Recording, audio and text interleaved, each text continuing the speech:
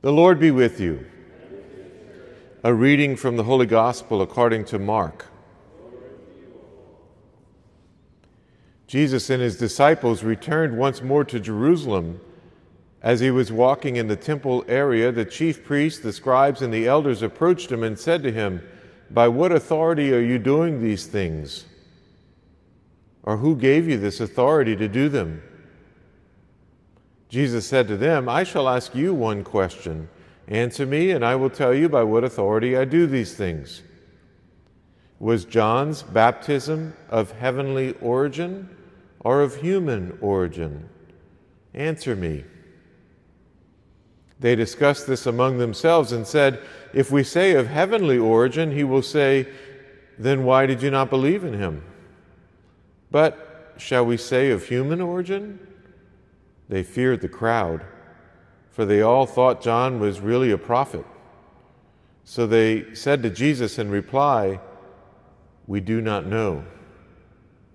Then Jesus said to them, "Neither shall I tell you by what authority I do these things." The Gospel of the Lord. Praise to you, Lord Jesus Christ.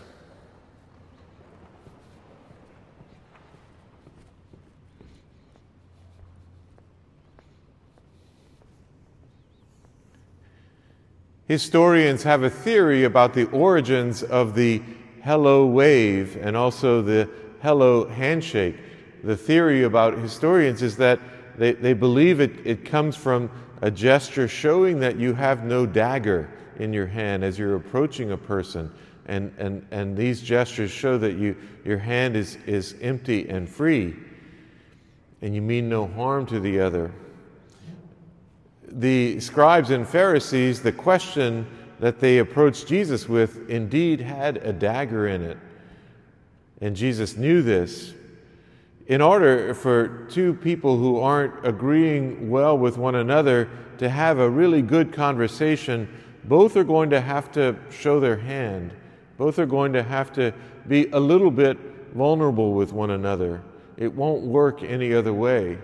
And Jesus was willing to be vulnerable. We know that because he was vulnerable all the way to dying on the cross. But the scribes and Pharisees refused. They refused to say what was in their heart about their thoughts and feelings about John the Baptist. They did not show their hand.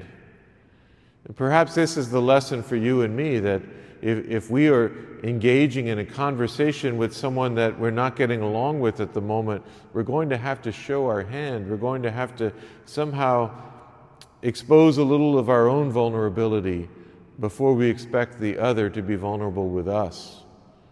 An example of this for me was several years ago. A really good person came up to me and said, "I have something to tell you that I don't think you're going to like, and I'm a little bit afraid because I really want you to like me." Well, this softened my heart, and I received what she had to tell me in a whole different spirit because of the fact that she showed me her hand at the very beginning of the conversation. So perhaps you and I can pray that we have no daggers in our hands as we approach the people, especially the people we're not getting along with, that instead we show the vulnerability that Christ had as he went to the cross.